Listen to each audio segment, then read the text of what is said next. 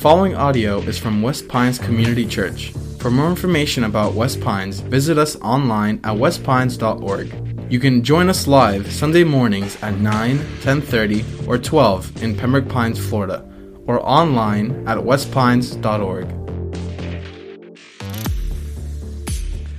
All right, so today we're in Nehemiah chapter 3. And we've been talking about Nehemiah for a while, and one of the things that's always encouraged me about the story of Nehemiah is his willingness to do whatever God asked him to do. And if you think about it, this is a guy who was a servant in the king's court and was then called to lead, really, a nation. And as I was thinking back over my life and some of the times when God's really put me in situations to do things that I felt were outside of my expertise or my talents, I always think of mission trips. Because it seems like mission trips, when God gets us out of our comfort zone, that's when he puts us in those opportunities. So I was thinking back to this past year. We took a team to Guatemala, and usually I lead our teams that go to Guatemala. And this past year, I wasn't leading, so I was able to just participate in the trip, which is kind of a unique perspective for me, because typically I'm organizing things and make sure everything goes well, and I don't really do so much of the actual work. It's more of the leading and organizing. So this year, as we're getting ready to go, and the assignments were made, I got assigned to a stove installation team, which, like Pastor Roby shared a couple of weeks ago, I'm not handy either, not even a little bit handy. As a matter of fact, when we have home improvement projects, my father-in-law comes over, he does them, I hand him tools and clean up after. And no matter how many times he's done the same one, I still can't do it the next time. So I'm not handy at all. So I'm like, all right, God, if this is what you want me to do, then hey, I'll do it. I'm sure there'll be somebody on my team that knows what they're doing, and I can just hand them tools and clean up after. So we get down to Guatemala, and we head out to our first work site, and I'm assigned my team, and my team consists of the following: myself, translator, 2 teenagers, and an 80-year-old man. So as I'm climbing on the bus, I'm like, okay, what's going on here? Because apparently I'm going to have to run this, and I couldn't be more poorly equipped to run this. So we're driving out to the job site. We get there, and I'm feeling nervous. I'm like, I don't even know what we're going to do. I don't know how to fix anything. So we get out to the job site. We walk up to the house. And, of course, these are third world countries. The houses are in terrible shape. And I'm sitting there thinking, what do I do next? And before I know it, I turn around, and the 80-year-old man is on the roof. He knew more about everything we were doing than any of us knew, and could do it. Worked circles around me for 4 days. And so I just decided right then and there, the expert was here, I was just going to do what I was told. So he comes down off the roof and he goes, here's what I want you to do. I want you to cut a hole in the roof, a circular hole in the roof. I'm like circular, like kind of circular? He's like, no, it's got to match the pipe. And I'm like, okay, well, hand me the curved tin snips. He goes, well, we don't have, they're straight. And I'm like, well, how am I supposed to cut a curved hole with a straight thing? He's like, you'll figure it out. I'm like, you don't know me very well. So over the course of the next few days, I learned how to cut a curved hole in a tin roof. You may not call that curved. It's roughly curved. It's like a 97-pointed star. But I kept this because, and I keep this in my office, and sometimes people come in and go, why is that nasty thing in your office? But this is my reminder that sometimes you just got to get your hands dirty. Sometimes you just got to give in to what God's doing and say, you know what? I'll get up on the roof and cut a hole. It may be the worst hole you ever saw, and I may have to recut it several times, but I'll do that for you. So anyway, important thing for you to note is if any of you need a hole cut in your tin roof, I'm really good at it now. I've done like a half a dozen of them. So I'll be more than happy to come over and help you with that anytime that you need. So today we're talking about this idea of how do we figure out what God's leading us to do? And I think the tough part is sometimes we just make it complicated. Sometimes we complicate what God's trying to communicate to us. And I think we're going to see a story today in Nehemiah where he shows us one example of how God communicates to us. So we've been in this series with Nehemiah for about 6 weeks. Pastor Roby's taught the last few weeks, and he left me this wonderful chapter, which I will point out has more words that are difficult to pronounce than any chapter in the entire Bible. Thank you very much. So I'm going to ask for your grace as I try to pronounce them the best I can. The tough part about most of these names is you don't find them anywhere else in the Bible, so you just kind of have to figure it out. So figuring out how to pronounce them is kind of up to you. But we're talking about Nehemiah. Nehemiah was the cupbearer to the king. He was a servant in the king's court. And Nehemiah was called on by God to go back to Jerusalem and rebuild the wall that had been torn down. As he felt that call, he made plans, he spoke to the king, and the king actually gave him his blessing. He gave him a letter to take with him, gave him resources, gave him access to help, and said, you know what, I want to be behind this. So Nehemiah heads off to get ready to rebuild the wall. And as we learned a couple of weeks ago, when Nehemiah got there, he took twice as much time investigating what he was going to do before he instigated. Our phrase a couple weeks ago was investigate before you instigate. And the reason we know that is when he allocated space in this book to those two things, he gave 2 verses to his speech, which you have to admit probably was one of the greatest speeches of all time. We'd love to have that written down. And he gave 4 verses to his investigation. So, as Pastor Roby pointed out, what he was saying was, I want you to understand that the investigation is way more important than the instigation. Now, as we look at today's chapter seems like one of those chapters that you might go, wow, it's like the ones where you read, Bill begot Eugene, begot Frank. It's like, what does this mean? It's a whole bunch of details, seemingly kind of unimportant. Like, why are these here? It's like a whole chapter of details that you're not really sure why we spent a chapter on this, but I'll point out, Nehemiah spent an entire chapter on this. Not 2 verses, not 4 verses, but an entire chapter. So he specifically was trying to tell us something, and that's what we're going to look at today. So we're going to look at Nehemiah chapter 3. If you want to turn in your Bibles, you could follow along in the listening guide. We're going to put the verses up online. One of them is already up there. And if you want to follow along online, you can just click notes at the bottom, and then we'll read this together. So let's read Nehemiah chapter 3, verse 1. Then Eliashib, the high priest, rose up with his brothers the priest, and they built the sheep gate. They consecrated it and set its doors. They consecrated it as far as the Tower of the 100, as far as the Tower of Hananel. And next to him the men of Jericho built, and next to them Zaccur the son of Imri built. The sons of Hesenah built the fish gate. They laid its beams and set its doors, its bolts, and its bars. Next to them, Meremoth, the son of Uriah, son of Hakaz, repaired, and next to them, Meshullam, the son of Berechiah, son of Meshezabel, repaired. And next to them, Zadok, the son of Baana, repaired. I rest my case. Is that the most difficult 4 verses you've ever read in the Bible? So as we're looking through this, we realize that this can't be unimportant because Nehemiah has devoted a whole chapter to it. What is he trying to say to us? And if you look at the details of what's covered here, you begin to realize that one of the things that he's pointing out to us is that everybody had a part. Even the priest, which, arguably the priest could have been in charge of praying for the wall or getting ready for services on Sunday, but even they were working on the wall, so everybody had a part. So I think that's the first thing that he's showing us is, hey, look, I didn't build the wall. We built the wall together. Everybody played a part in that. Then I think there's a second part that's kind of cool. If we read on, we're going to skip over to verse 23. I'm going to spare you some of the names. We're going to skip to verse 23, and it says this. After them, Benjamin and Hashub repaired opposite their house. After them, Azariah, the son of Messiah, son of Ananiah, repaired beside his own house. Let's skip up to verse 28 and 29. Above the horse gate, the priest repaired, each one opposite his own house. After them, Zadok, the son of Immer, repaired opposite his own house. After him, Shemaiah, the son of Shechaniah, the keeper of the east gate, repaired. Now, what is he showing us here? Because it's kind of like he said the same thing over and over, right? It's an irrelevant name followed by around his house or near his house. What Nehemiah is showing us here is that everybody did what was right in front of them. Everybody said, they could have had a meeting, a big committee, and they could have sat down and said, all right, you guys are in charge of the foundation. You guys are in charge of the frame.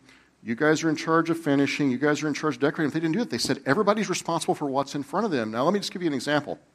Let's say I got up here today and I said, hey, got some bad news. We're going to have to move out of this facility, and we need to build a new one. And we're going to build it with the people in this room.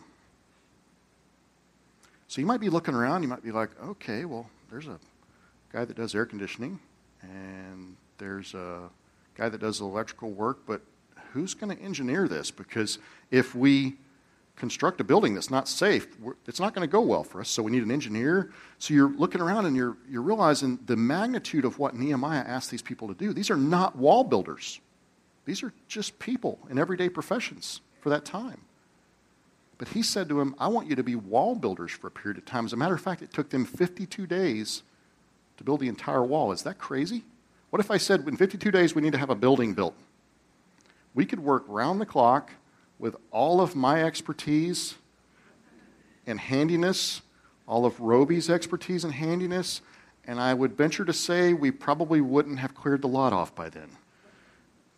But God said, this is what I want you to do, and Nehemiah said, we're all going to do it together. And what they did is everybody just did what was in front of them. Said, I'm going to do what's in front of me. Except for one group of people. Let's go back for just a minute. Verse 5. Let's look at verse 5 and see what it says. Verse 5 says, and next to them, the Tekoites repaired, but their nobles would not stoop to serve the Lord. But their nobles would not stoop to serve the Lord. Interesting. It's an entire chapter about all these different people who are doing all these different things on the wall, and one small phrase that sticks out. The nobles wouldn't stoop to serve the Lord. The people who were more qualified, the people who were more educated, the people who had more means, the people who probably felt like their gifts could be used better in a different area. They might be saying, you know what, Nehemiah, I got you, but you got enough people to build the wall. We'll be here in case you need somebody to do what I do well. How often does that happen in our life, where God puts something in front of us and we choose to not do that because we feel like we should be doing something else, as if we understand what should happen better than God? So what does Nehemiah do about that? Nehemiah could have said, guys, come on, we're all doing this. Everybody's helping out. Do your part. If everybody does their part, we'll have a new wall. But he doesn't do that. He takes it a step further. He says the nobles would not stoop to serve their Lord. What a condemnation. He says to them, I'm not talking about you serving your friends, helping your country.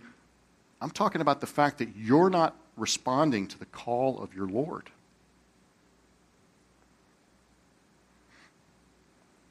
Those guys probably didn't even see themselves that way. They're probably perfectly justified. If you're relatively intelligent, aren't you your own worst enemy?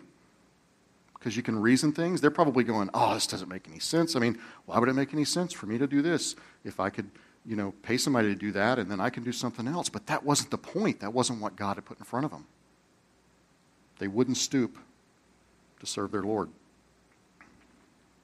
There's two quotes about leadership that I saw this week, and these really just epitomize this whole idea. And the first one, I was unable to find who said it, so I'm going to give it anonymous. I was going to take credit for it, but you guys know I'm not that smart. The first one goes like this. If serving is below you, leadership is beyond you. Wow. So many times I've had people come up to me and say, hey, just wanted you to know, in my previous church, I led this team, so if you need somebody to lead that team, I'm here. Hey, at work, I lead this. If you need me to do that, I'll be here. What I always say to them is, no, we want you to serve first. Just find a place to serve. It doesn't matter where it is. Just find a place to serve. We'll talk about leadership later.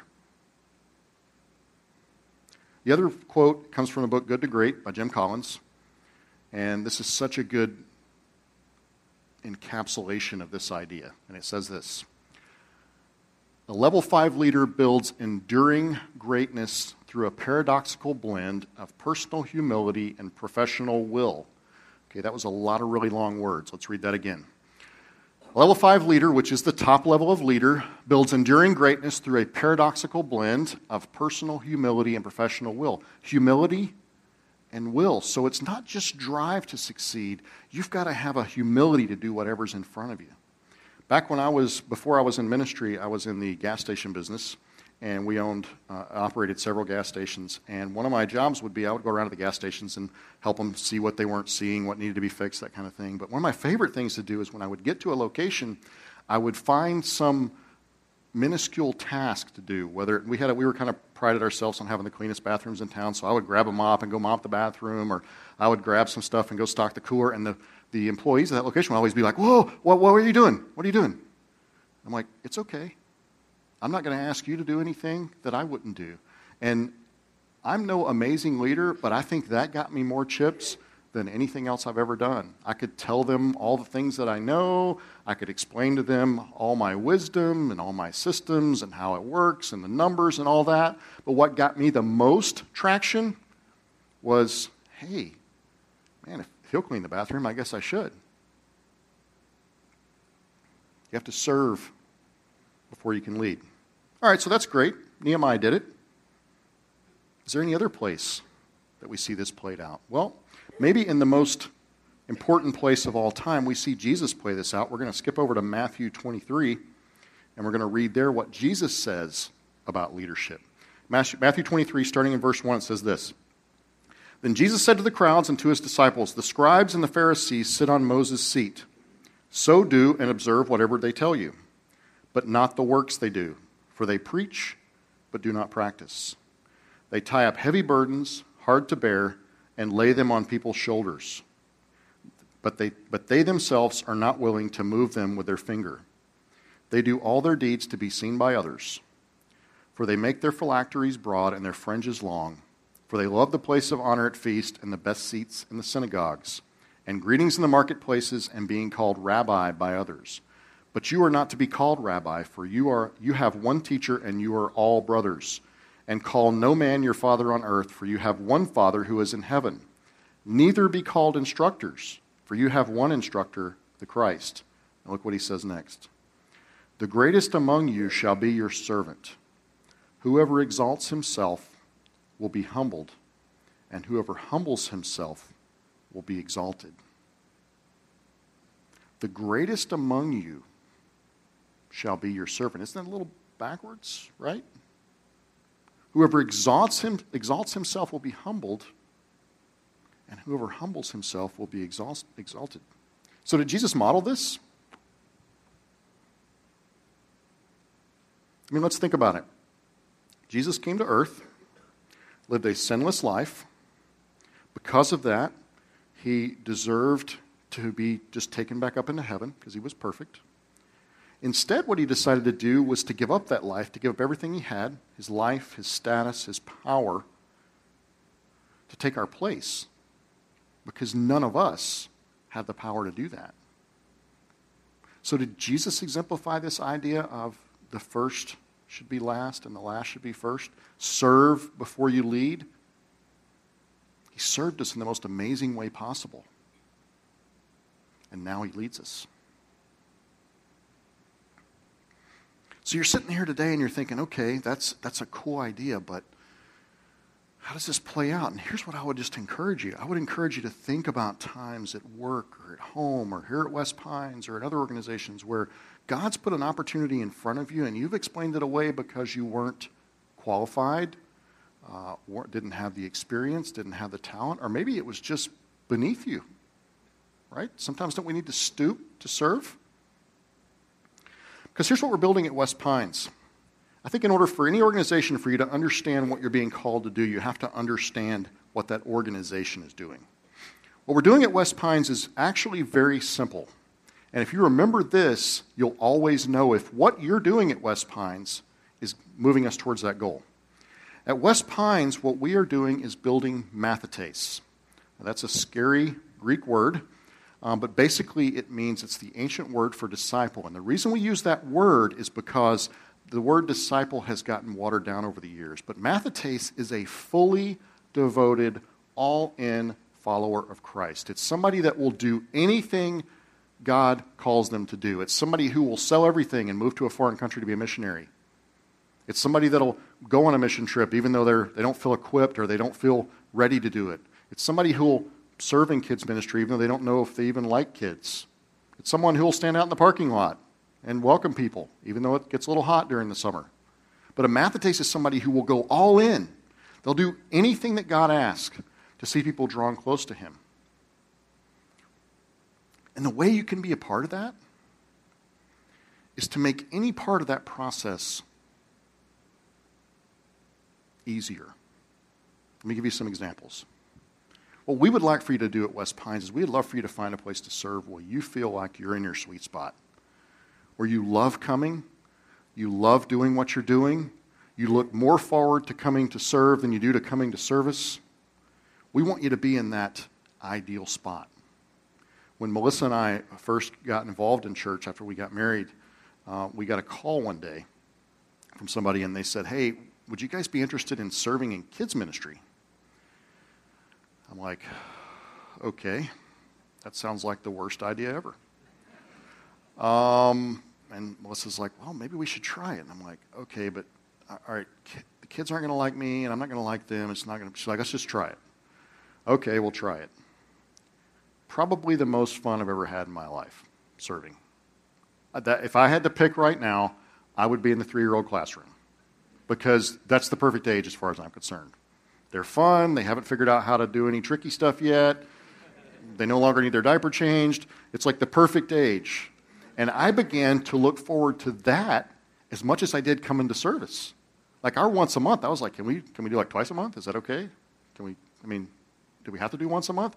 But I would never have guessed that about myself. And neither would anybody else have guessed that about me. But I would never have thought, hey, here's all the ministries of the church. Pick one that fits you. That would have been the last one. But I really enjoyed it. I had a connection, and I loved hanging out with the kids, and for whatever reason, they liked me, or at least pretended like they did. But I let God put that in front of me, and I said, okay, I'll try it. I got nothing to lose. And discovered something about myself that I might never have known. So that's where we want you to be. We want you to be in that sweet spot. But here's what happens sometimes. Those people that built that wall, none of them were in their sweet spot. They weren't planning on now becoming wall builders. They were called on to build a wall for a short period of time and most likely never built a wall again. Because there's times in our life when God says, I need you to do this. I know you don't know how to do it. I know you're not handy. I know that you can't fix things. But I need you to do this. Because I'm going to give you something that you couldn't imagine you could have had. And that's an experience that's different than what you expected. And sometimes God says, I just want you to do it for a little while. And sometimes he says, I want you to do this because this is actually what you're good at and you haven't figured it out yet. Sometimes he says, I want you to do this because I need it done. And some of you today are thinking, okay, what does that look like? Well, inside your bulletin is an insert. It is a 2-sided insert. And there are 2 options on here. The blue side is to serve at Easter. And let me tell you something. Here's what happens when somebody comes to West Pines or any church. First of all, can you imagine a place where you get greeted in the parking lot? I can only think of one. I'm not going to name it because people hear me talk about Disney all the time. But imagine a place where you get greeted in the parking lot. Does Publix greet you in the parking lot? No. Home Depot greet you in the parking lot? No. Does your doctor's office greet you in the parking lot? If they do, that's probably not good.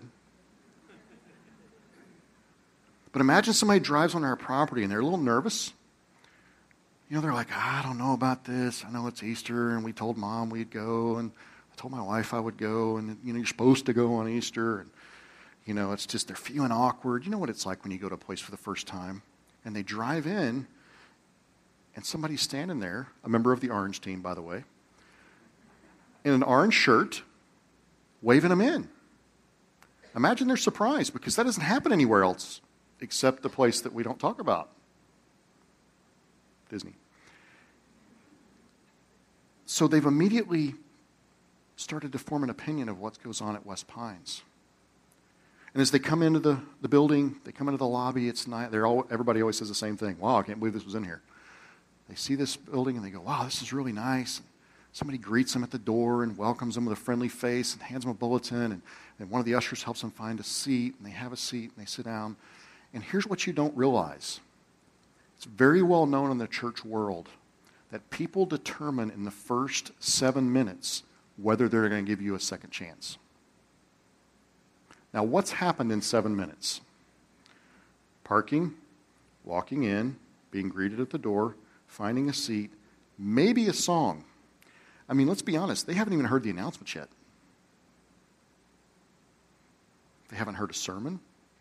They haven't heard an invitation. And they've already decided, am I or am I not going to give this place a second chance next week? Now, what happens in their life if they do? What happens if they connect with what's said?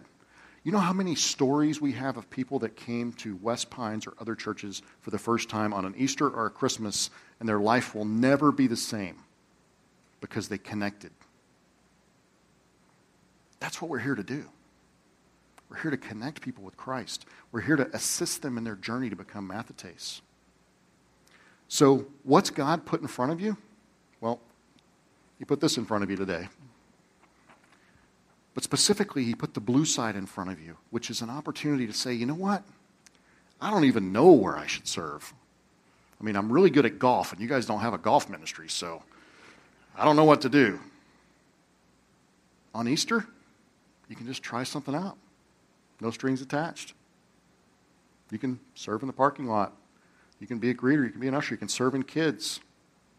The kids will let you know if you're not good at it. But it's a perfect opportunity to do two things. To do what God's put in front of you and to impact a life. And then for some of you, you need to flip over on the other side because it's time to engage in more of a long-term situation. And here's the deal. You may check off one of these and get a call. You may check off 4 of them and get a call and find out details and try something out and realize, okay, I really shouldn't be on the tech team because I can't program my VCR. That's okay. We'll give you a shot. We'll try to help you. And then if not, we'll recommend a better place for you. But you're never going to know until you try it. And nobody here is going to hold you hostage. Nobody's going to say, well, wait a minute. You signed up for the tech team, so you've got to be on the tech team. You can't change. There's no trading. You know, we only trade in the summer.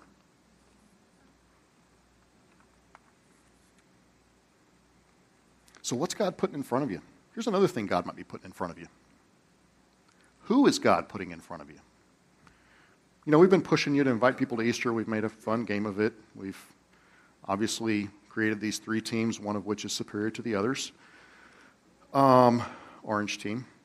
But really, we just want you to get people here because that's how we connect with them.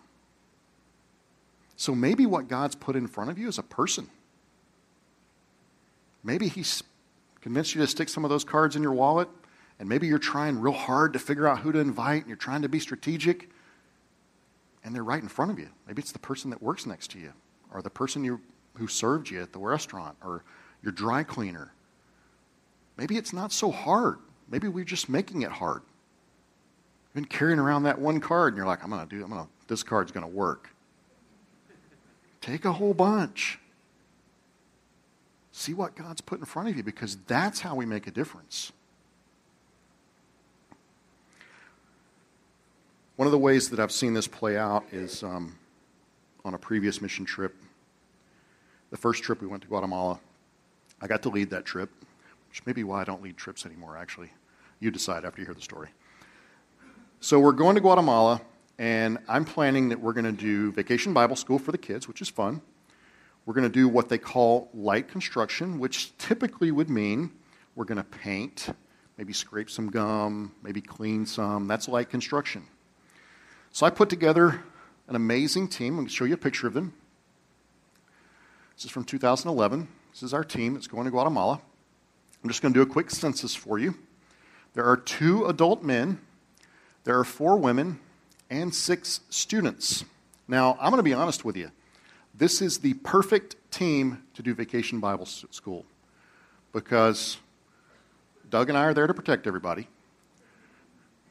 The ladies are there to keep everything organized, and the kids are there, the students are there to have fun with the kids. So this is perfect. I mean, I'm a genius. So we get to Guatemala. It's a little town called Chiquimula in southwest Guatemala. And the trip leader on their side says, we're going to have you guys doing some light construction. I'm like, yeah, we got it. No problem. We'll do some painting and stuff. So the next day we get to the job site, and this is what we see.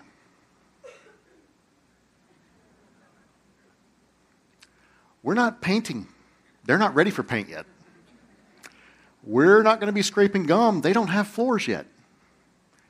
We're going to be building classrooms, laying block. You see those boulders? Those are actual size. Those are enormous. We had to move those. That clay, that's packed red clay. Now, you got to understand, in Guatemala, in this part of Guatemala, they don't have like backhoes and, front loaders and stuff like that. They have shovels made out of tinfoil and wheelbarrows with flat wheels on the front. So we spent 4 days moving that dirt with shovels that literally, I'm not kidding, they weren't made out of aluminum foil, but they were pretty bad. When you would put them in the ground and put your foot on them, they would just collapse. But that team, 2 guys, 4 ladies, 6 students, did whatever I asked. They didn't care. When I got to that job site, I thought, oh my goodness, I'm the worst mission trip leader in the history of mission trips. We're not going to be able to do this. They jumped right in. They laid block, kind of straight. We scooped dirt. We took a pickaxe and dug out rocks for 4 days. Stuff that we weren't equipped to do. I mean, I'll be honest. The 2 guys weren't even equipped to do this stuff. We're like old guys that work in an office all day. But we did it. We did whatever God laid in front of us. And the next year when we got back, this is what we saw. Now let me tell you what happens in those 2 classrooms. Every day, 40 kids from the local community, 40 underprivileged kids, come to each of those classrooms. They get a meal. Some of them, the only meal they're going to get that day. They get help with their schoolwork, and they hear about Jesus. And that happens every day. Do you think that's going to stick? Do you think any mathetates are going to come out of that? Now, could I have seen that? No, all I could see was a revolting mission trip group.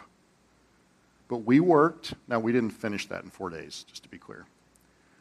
But it was so amazing to go back and see what was happening. And to be honest, I don't know that the work we did in 4 days was that amazing. But we gave ourselves over to what God was doing. And we got to be a part of what was happening. We got to be, and we know that I know that every day when I wake up and when I pray for those kids, I know that I was a small part of what God's doing in their lives. Meeting their physical needs and meeting their spiritual needs. So today some of you are here and what God's put in front of you is an opportunity. Most important opportunity you're ever going to see. It's a chance to give your life over to Him. A chance to find an answer that will be the answer for everything in your life. He was beaten. He was broken. He was mocked. He was ridiculed. He was tortured. All unjustly. Because He's the only person in history that did not deserve that. But He did it to give you an opportunity to accept that free gift. So I want to just take a minute right now. And I'm going to ask if you all would bow your heads. And if you're here today and you want to accept that gift, it's a simple thing. It's a simple prayer. It's an incredible step, but a simple prayer. And I'm just going to pray this prayer out loud. You can pray it right there in your seat. And basically it goes like this. Dear Lord, I realize now that you gave up everything so that I could have eternity. Lord, I realize that you put it all on the line. You, Lord, gave up what you did not have to give up in order for me to have a second chance. And Lord, I just want to claim that gift. Lord, I want to make you the Lord of my life. I want to do the things that you put in front of me. And the first step is I'm going to take a step towards you. And then just thank him. Thank you, Lord, for the opportunity to be a part of what's going on here, to be a part of your kingdom. And God, I just lift up all those that have made that decision today. Lord, I pray that you would help them to know what the next step is. Help them to see what you're putting in front of them. I pray for all of us today that we would be eyes wide open to what you're putting in front of us. Lord, that you would allow us to see what it is that you're doing in our life, and not to complicate it, Lord, but just to accept what you're putting in front of us. We pray all this in Jesus' name. Amen. Thank you for listening. For more resources and to check out other teaching series, please visit our website at westpines.org. If you would like to speak with somebody about beginning a relationship with Jesus or ask any questions you have about this teaching, please call at 954-432-0321, or you can email us at podcast@westpines.org.